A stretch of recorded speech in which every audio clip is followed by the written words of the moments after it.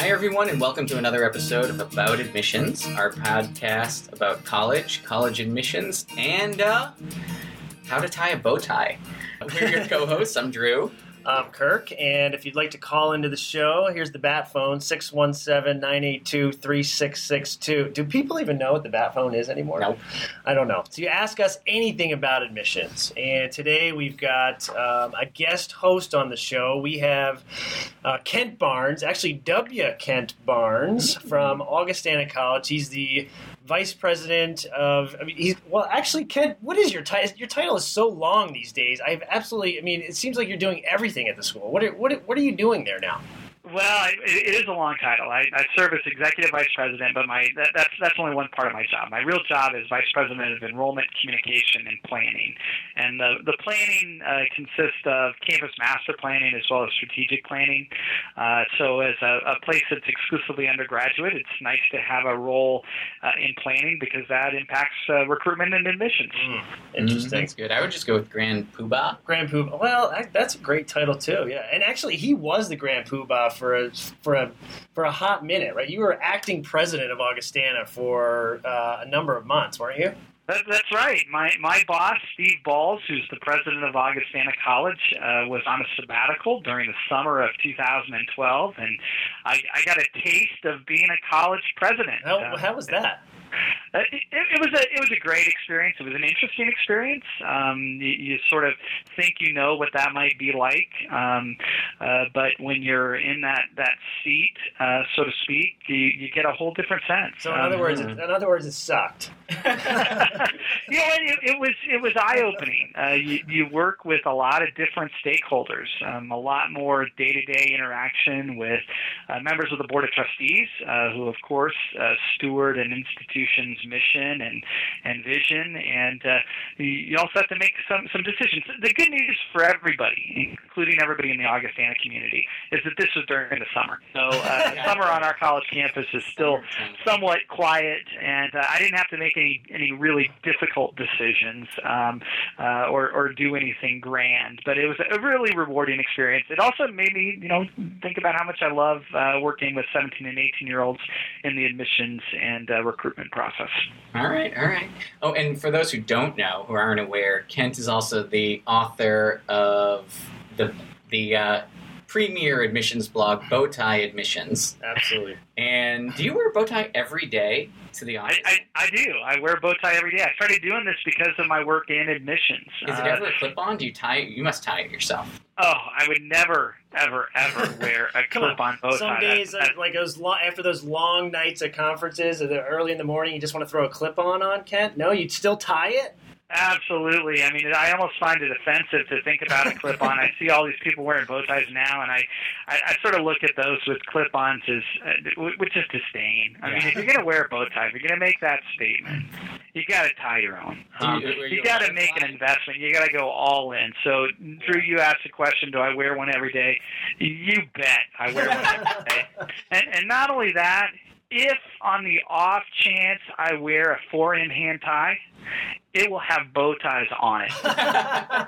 Well, how do you tie it? Are you a butterfly guy, a bat wing, club round? What's your style? Well, again, as an admissions guy, I can tie a bow tie while driving a car. Come on. Balancing a cup of coffee with a map and putting directions into a GPS. So this is the way that it flows. But honestly, I mean, the reason I wear a bow tie is purely based on admissions. All those nights at college nights where every single admissions counselor looks exactly the same. Yeah. Khaki pants, white shirt, school tie, blue blazer. Somebody might have silver buttons rather than gold buttons. But in order to stand out, I really wanted to be known as the guy with the bow tie. I mean, if they didn't remember what I said, I wanted them to remember the guy with the bow tie, and that's hence the bow tie admissions blog, and my Twitter handle is bow tie admission as well. Well, Ken, so we want to talk to you a little bit about your experience when you were a fresh, and chipper, doe-eyed rising freshman. Yeah, a senior in high school, looking at colleges, and you're from the Midwest, right? So like, what was it like? I mean, were you pushed to be a Husker? Were you what kind of places were you looking at? What was the situation like way back in the what was it, like the 50s? You were looking at college? It would have been the summer of 1987. Oh, is when I started looking at colleges and with some seriousness. That's when I was a rising senior out of Gearing. That's Gering, Nebraska. The Gearing Bulldogs.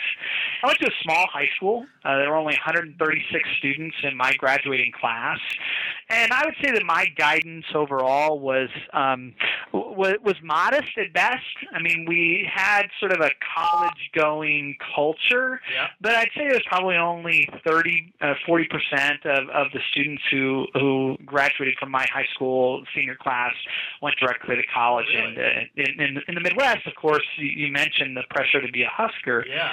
Well, my dad went to the University of Nebraska. My mom, though, went to private liberal arts college. She's actually a graduate of Augustana, which is sort of interesting.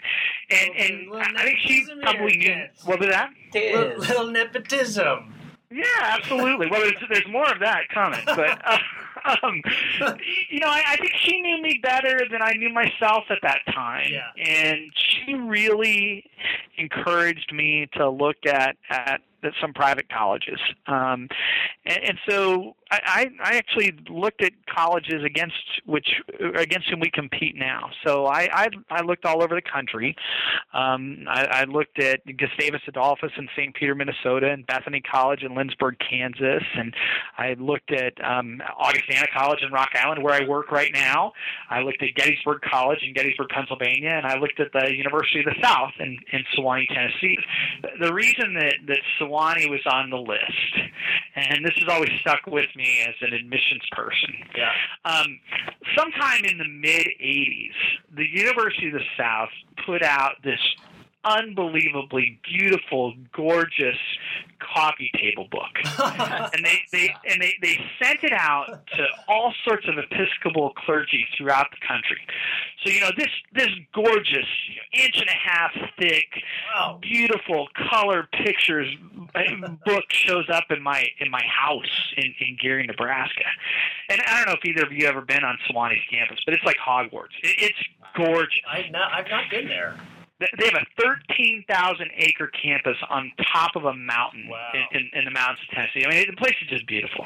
So I kind of fell in love with that place. So that was sort of a place I was really interested in. Gettysburg, and I'll get to more of this in a minute, my uncle's actually the dean of admissions at Gettysburg. Oh, gee, here we go again, Kent. What is going on? Yeah. So, oftentimes I tell people, well, it was the only place I got in. But truly, I got in to all of the colleges that I applied to except for one. Uh-oh. And you heard the list of schools, all pretty good places, but I didn't get into the University of the South. I didn't get into Sewanee. Oh, the Hogwarts. Yeah, and I'd fallen in love with this place, this coffee table book. I mean, I might as well be sleeping with this coffee table book and everything. Especially for a guy wearing a bow tie, a coffee table book is it's like Christmas. So, to make myself feel better about not getting into the University of the South, and knowing what I know about college admissions now, I'm convinced that it was a mistake. It was the wrong file in the wrong pile. There was another W. Kent Barnes out there. Exactly. So this makes me feel better about myself, guys. Well, Mike, I mean, did they think you were like lifting from the collection plate or something on Sunday? It's unbelievable you didn't get in there. It's a good question. So what's sort of interesting about ultimately choosing a college, and I did all the right things. I went out and I visited and did interviews at the places that offered interviews. My college decision actually came down to choosing between Augustana and Gettysburg. And sort of interesting, I ultimately chose Gettysburg, and now I work at Augustana. And I have to explain to everybody that I was actually talked into going to Gettysburg by an Augustana graduate. So my uncle, who was the dean of admissions and financial aid at Gettysburg, is a graduate of Augustana College. So back to that theme that you were talking about, Kirk, there is a little bit of incest, so to speak, or nepotism in this whole thing. Here. But clearly your life was ruined when you weren't admitted to the dream college, right? Yes, clearly. Can we talk about that for a second? I was crushed. No, I think that the whole it all happened for the right reasons. I ultimately had an absolutely fabulous experience at Gettysburg, and I think that's what's most important for students to think about. That the college admissions process itself is not about where you get in, and that's one of the things that I really regret that sort of public policymakers and the media sort of look at the admissions process about where you get in. Well, our business isn't about necessarily admitting or keeping students out. It's about identifying students who are a great fit for our institutions. And I guess I should be grateful because I ultimately ended up having a great experience at Gettysburg that I didn't get in at the University of the South, although it's a terrific place. But it didn't crush me, and it didn't ruin my life. And I hope that students, prospective students, and parents recognize that our job in college admissions, simply put, is to balance what's best for the institution with what's best for a student.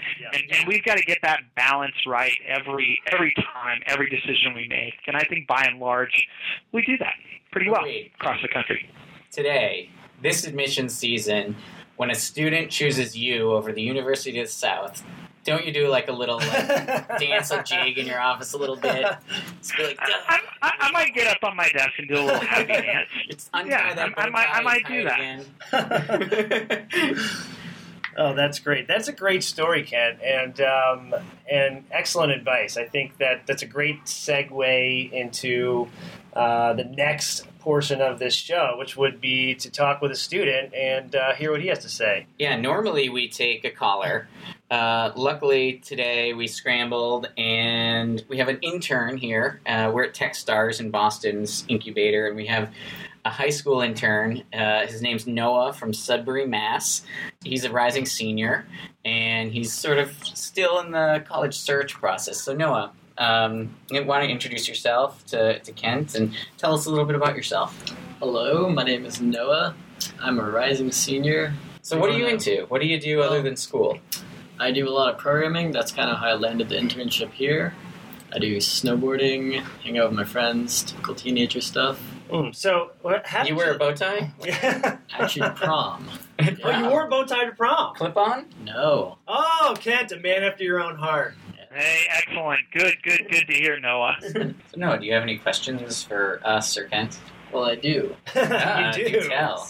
So my question is, what role does demonstrated interests like tours and interviews have on your chances of getting into a college? And does that change between liberal arts colleges and more focus-based colleges? And does it change on the size of the college?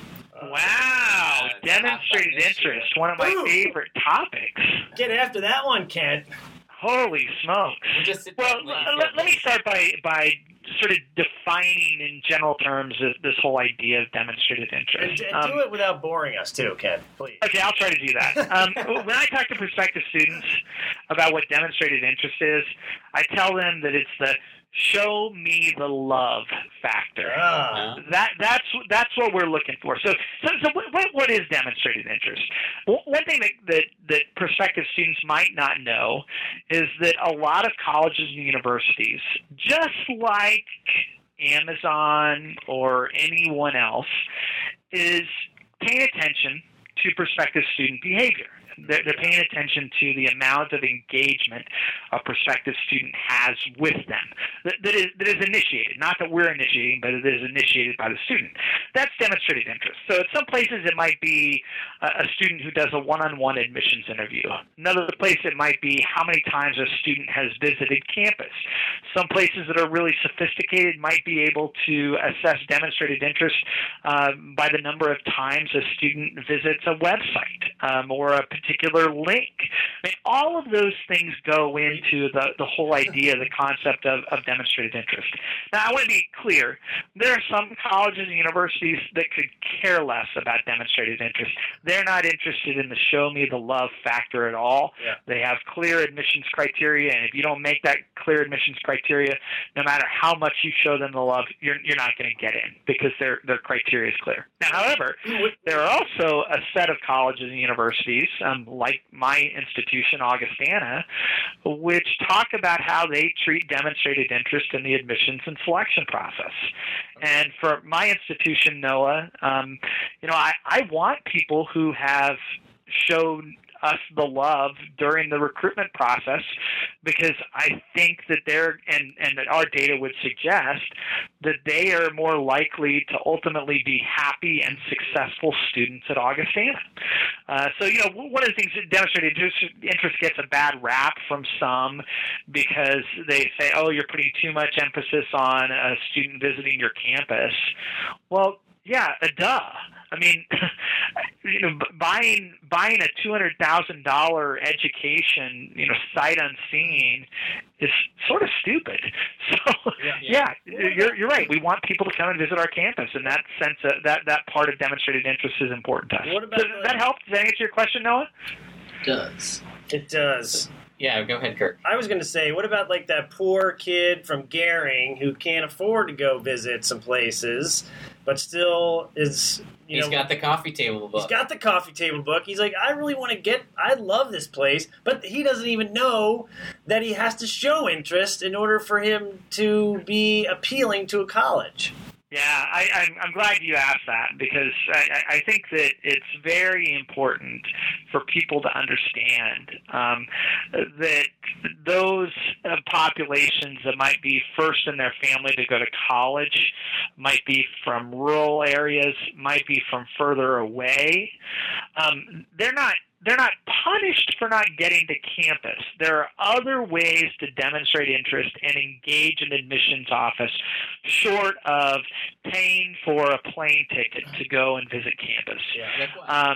And I think that that's a really important point. And it sometimes becomes a red herring when one of my colleagues on the college counseling side says, no college should be looking at demonstrated interest. The college admissions process should be all based on merit and the credentials that a student presents.